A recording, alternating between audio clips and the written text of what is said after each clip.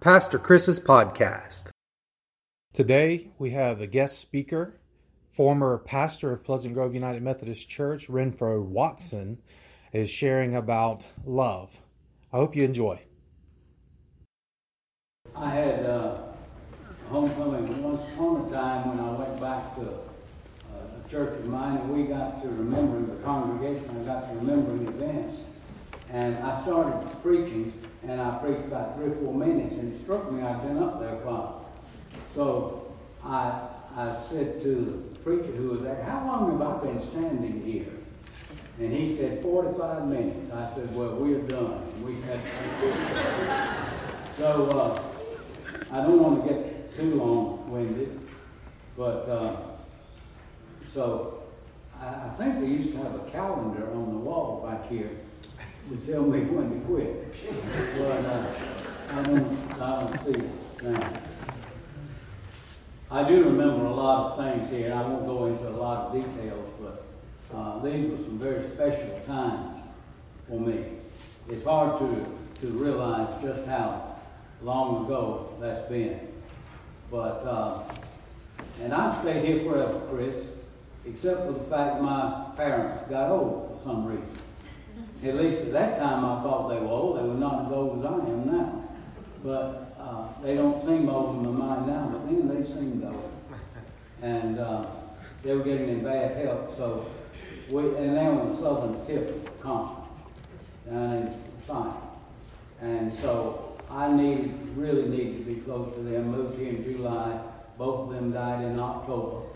So it was kind of good timing down there to be close enough to, in less than an hour, be able to run down and see how they were doing and take care of them. The next year, our son died in Atlanta, so that was also a good place to be at that special time. So it was a good move. At the annual conference, I told people I wasn't real sure that I was in any assignment that was good for the church. But I knew without a doubt every assignment had been good for me. I'd been at the right time, at the right place, at the right time. For instance, here, I came at a time when family was important to me, and I noticed here, this church, at that time, I don't know, I haven't been in contact with it, so I don't know, but at that time, this was the most family-oriented church I knew in the country. We had some 4-generation families in this church at that time. And they had family cookouts and family gatherings, and I learned to eat everything from shrimp to oysters, and never had eaten them before.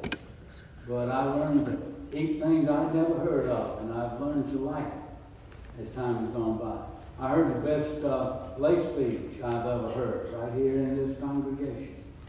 It was Sarah Brooker speaking for us. A lot of good times.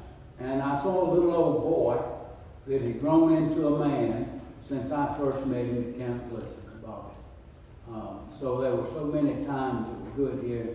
Spent so many hours with you. It's good to come back. I'm going to try not to spend 45 minutes on that part, however. I want to try to read for you a portion of Scripture. And it's the 13th chapter of 1 Corinthians. It says, if I could speak in any language in heaven or on earth and didn't have others, I would only be making meaningless noise like a loud gong or a clanging cymbal. If I had the gift of prophecy, and if I knew all the mysteries of the future and knew everything about everything, but didn't love others, what good would I be? If I had the gift of faith, so that I could speak to a mountain and make it move, without love, I would be no good to anybody. If I give everything I have to the poor and even sacrifice my body, I could boast about it, but if I didn't have love for others, I would be of no value whatsoever. Love is patient and kind. Love is not jealous or boastful, proud or rude. Love does not demand its own way. Love is not irritable. It keeps no record of when it has been wrong. It is never glad about injustice, but rejoices whenever the truth wins out. Love never gives up, never loses faith, is always hopeful, and endures through every circumstance. Love will last forever. For prophecy and speaking in unknown languages and special knowledge will all disappear. And I will know one mere little. And then the gift, and even the gift of prophecy reveals little. But when the end comes, these special gifts will all disappear. It's like this. When I was a child, I spoke, thought, and reasoned as a child does. But when I grew up, I put away childish things. Now we see things imperfect, as in a poor mirror. But then we will see everything in perfect clarity. All that I know now is partial and incomplete. But then I will know everything completely, even as God knows me now. There are these three things that will endure: faith, hope, and love. And the greatest of these is love. That's my favorite chapter. However, if I had quoted the chapter I know, it would not have been that chapter. Different translation.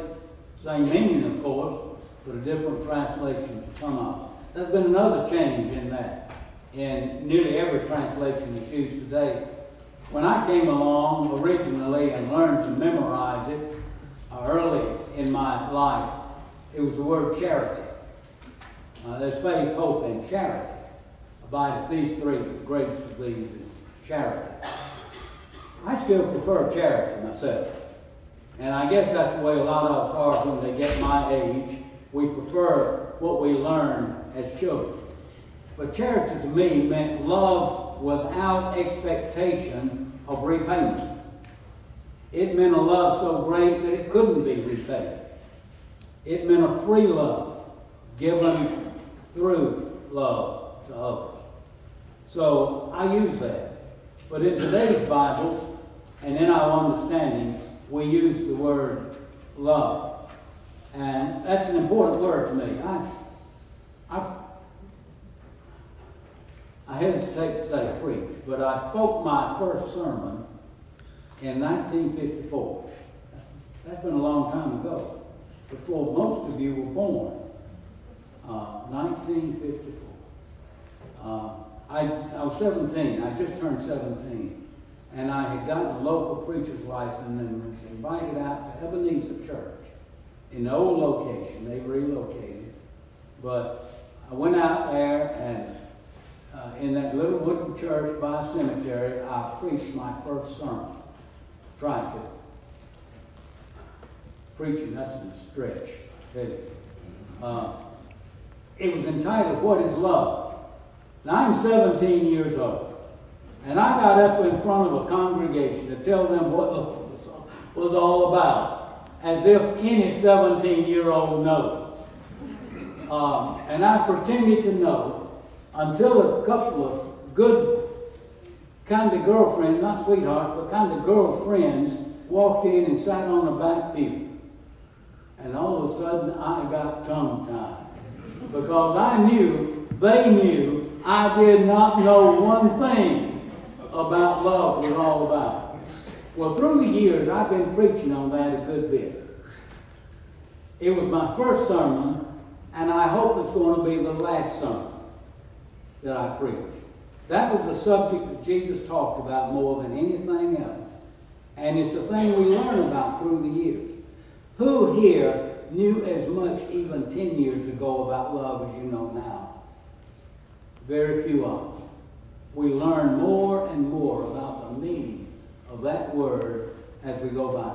So I'm deciding, what am I going to say about a universal word that everybody has experienced, both receiving and giving. And I'm watching television one night, and I see a commercial. This cute little chunky-cheeked girl stands in front of the counter, and she says, "My mother washes dishes before she puts them in a dishwasher."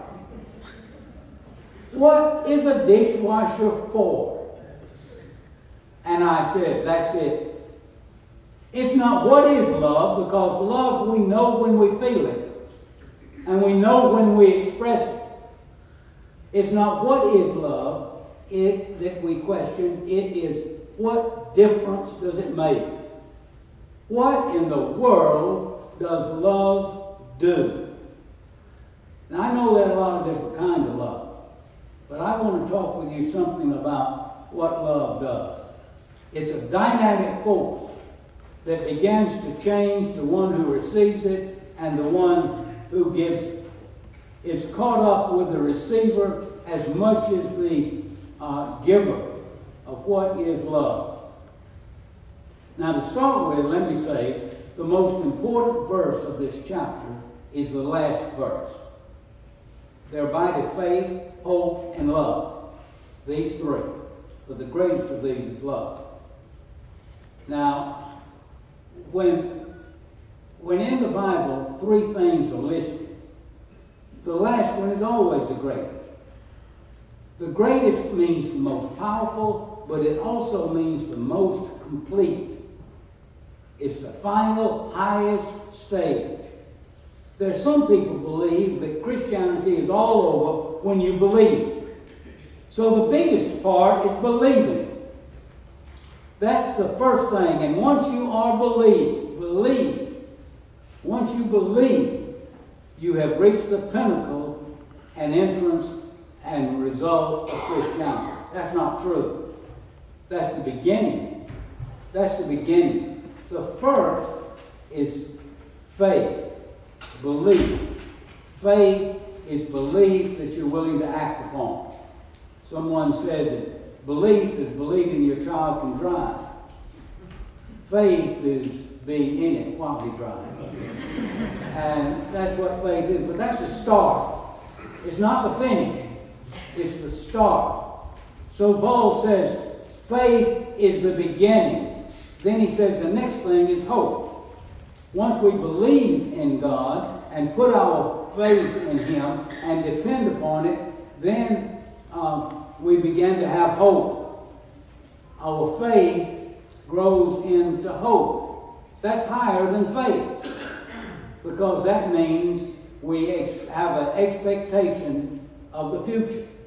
It's going to be part of us from now on. We believe it. Now we hope for it. We expect it.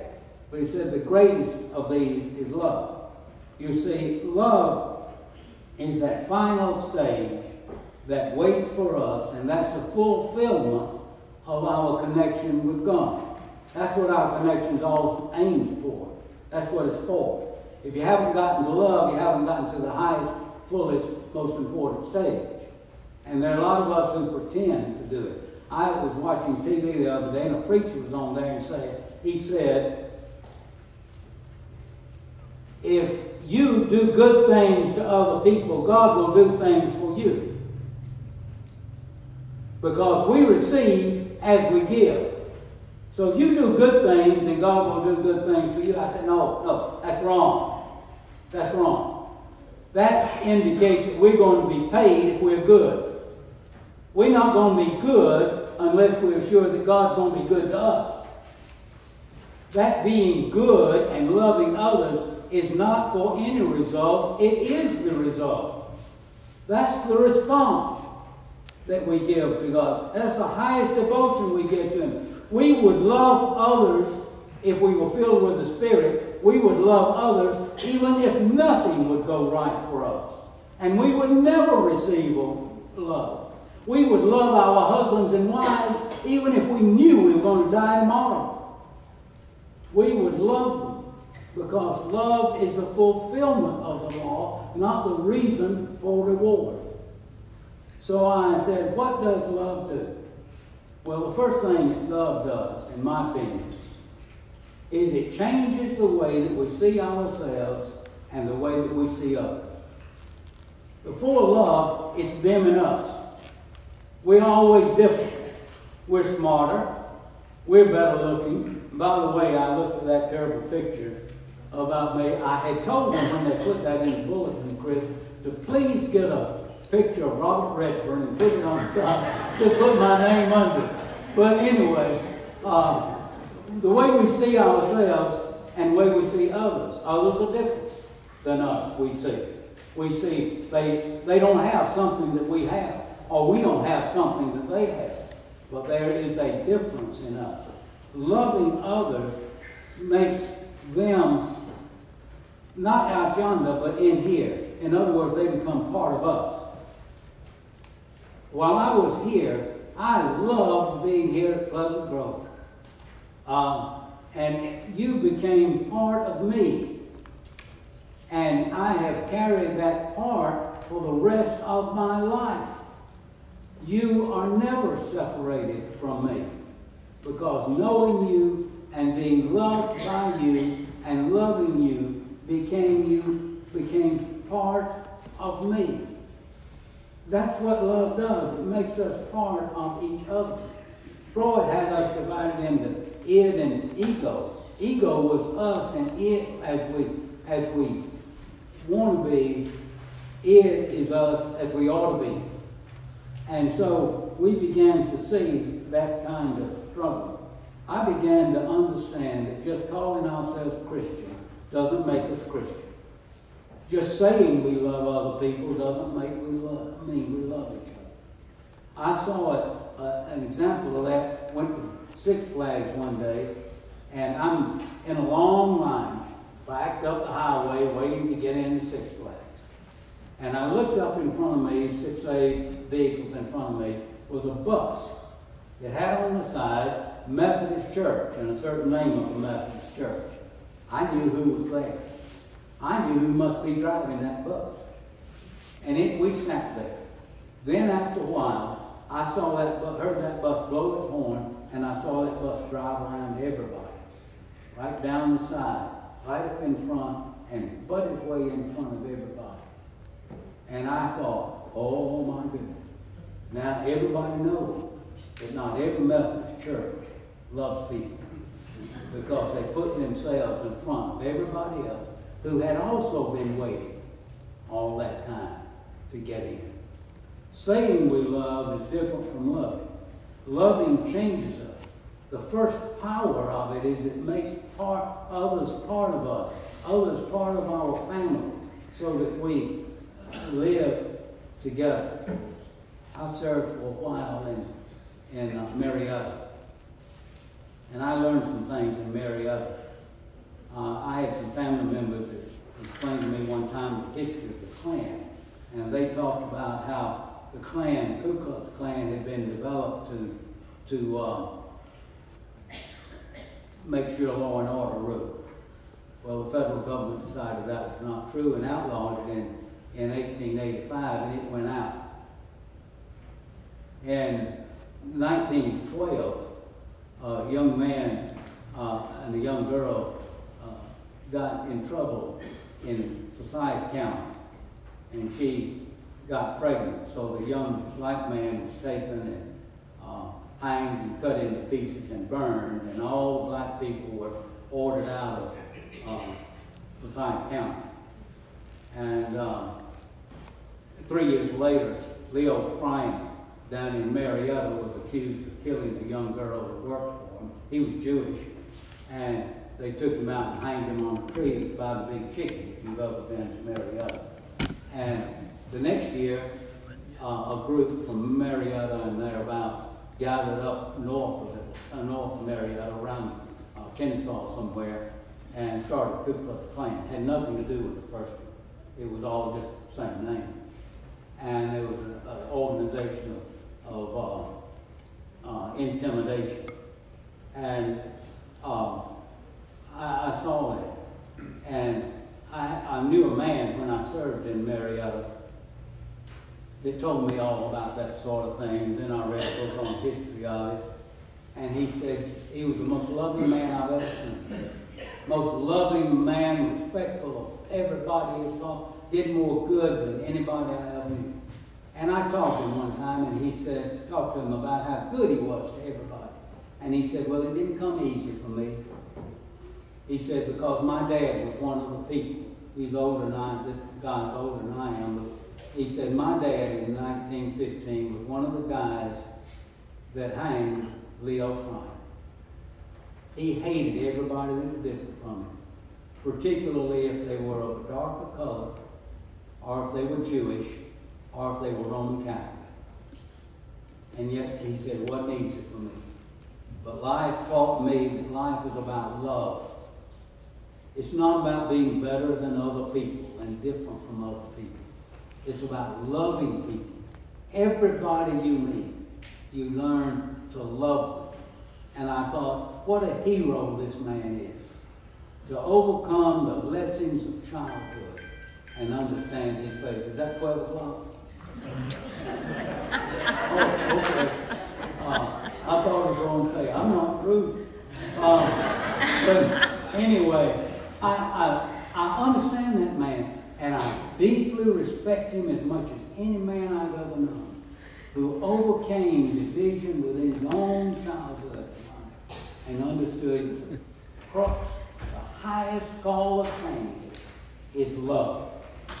Next thing that I wanted to say is that sometimes it raises a man that's sinking. There's a hymn that says, sinking in sin. Love lifted me. Love lifted me. It does that. In the very times of life when we see are down and hurt. In the Bible, there's a story about Philemon, whose name originally meant useless. So it's changed to Philemon, which means useful. The love of Christ made out of him an entirely different person. When I was in Atlanta, I had a homeless man named James Long. And Jim, as we called him, decided that he was going to do something to help the homeless. More than 1,000 people were living near the Carter Center now. It was in Kudzu Village. And I used to go down there occasionally. And we would visit people who were living in cardboard boxes, under cardboard boxes, and sleeping out there night after night after night. Some of them didn't have the mental capacity to work. Others just couldn't find a job that would pay enough to find a room to rent in Atlanta. It couldn't be done. So they were out there, and I would talk with them. Well, James decided that if our church would get it started and advertise and help him, he was going to get a house on Moreland Avenue for homeless people. And before it was over, this guy had a house. You had to pass a drug test and tobacco test to get in it, but you could live there for, I think it was 2 or 3 weeks until you got back on your feet and got started again. And I thought about this man. It took a man who was sinking in the depths of life, destroyed spiritually and physically, living under kudzu. It lifted him, that love for others. I was sinking deep in sin, far from the peaceful shore, very deeply stained within, sinking to rise no more. Then love lifted me. That's what love does. Sometimes when we think we can go no longer, and we can put up with our children or our spouse or our jobs no longer, love lifts us and makes of us a different person. And the final thing I wanted to say to you came from a man in Griffin when I went up to fill in a year after retirement. I filled in. And this guy would come to church every Sunday, sit way in the back, and bring his wife with him. His wife was in the highest stages, next to the highest stages, I guess, because she could still walk around, of Alzheimer's. She couldn't talk. She couldn't do anything. She sat in the back and held a little teddy bear all the time, Mr. Pinky. And after church one day, somebody came up to him and they said, "Billy, you have to do everything, don't you?" He said, "No, sir." He said, "Well, who does it for you? You have to do everything." He said, "Well, it's true. I cook, I clean, I wash, I do all these things, but I don't have to." He said, "I get to." And I thought about old Billy. You know what made the difference in him? He loved his wife. For him, he got to take care of her. I get to take care of. I don't have to. I don't do things because I have to. I do things because I get to. And I thought, the only thing that can change that in life, the only thing is love. Love is so high and so wonderful, it changes the have-tos to the get-tos. And I have tried like ever. When I have to raise the yard, I have to say, I get to cut the grass. I get to rake the leaves. I am trying my best. I have not succeeded as well as he. But I am trying my best to say, thank you, Lord, that I'm in good health, that I can work all day out in the sun. I can pay my bills. I can do so and so. I get to do all of this. I don't have to. I get to. And I found out that that's what love does. If you love your family, and you love your job, and you love your home, and you love your health that God has given you, you change from have to get to. I would challenge everybody just to try. It's not hard, and I still find myself saying, well, I have to cut the grass today. Or I have to wash the car before I do so and so. But we change love, changing from have to get to. Well, if you remember anything, remember this. Love is a gift. Love is a gift. That means it's not something you conjure up and pretend to do. It's given. All of a sudden you wake up and you fall in love.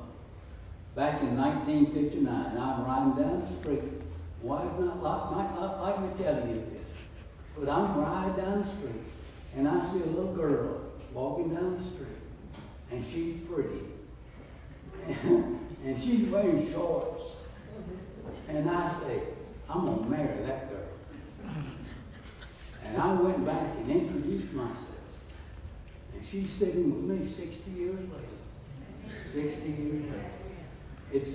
Somebody says, how did you know? I said, I didn't know. All I know is that something happened. It was given to me. If anything's ever been given, it was given. And I fell in love. We don't climb into love. We fall into love. And that becomes part of our life. There is faith. That's the beginning. That's the day I say, I believe in God enough that I'm going to walk down and join a church and give my life to Christ and be part of it. That's faith. But that's just a start. Then I began to hope. I anticipate that on this earth, or after this earth, somewhere along the way, I'm going to see the wonders of glory. That's hope. But then something great. The Bible says it's the greatest thing there is. The highest and the most wonderful. Something happens inside. And somebody builds a little fire. And you fall in love. And ultimately, that love grows and grows until one day you look out across a group of people and you love them all. It's part of love. It's taking possession of life. Well, I have a little story I use. Not short, but I want to share it with you. I use it in a lot of funerals. There was a time when a person loved God so much that it helped other people. And Jesus is talking to him. He doesn't even know it. He just knows he loves people. So Jesus says to him one day, he said, there was a time when you saw me hungry and you fed me, and you saw me naked and you clothed me, and you saw me sick and you made me well, and so forth. You know? And the man says, when did I see you? I don't remember seeing you. And he said, when you did it to others, you did it to me. What had happened, that man had fallen in love with other people. He didn't even know he was doing good for God. He was just loving other people. He had received the highest gift God can offer. Higher than faith, higher than hope. It was love for God's creation and God's people. That becomes the apex. to which we strive. Enter into my heart. He says, enter unto me into this blessed life. That's the fulfillment of Christianity. I thank you for being here. I hope it's not 2 o'clock yet. But, getting close. Okay. Let's bow in prayer. Our Heavenly Father, we pray that you'll stir our hearts day by day in the power and the loving grace of Jesus Christ. Amen. Amen.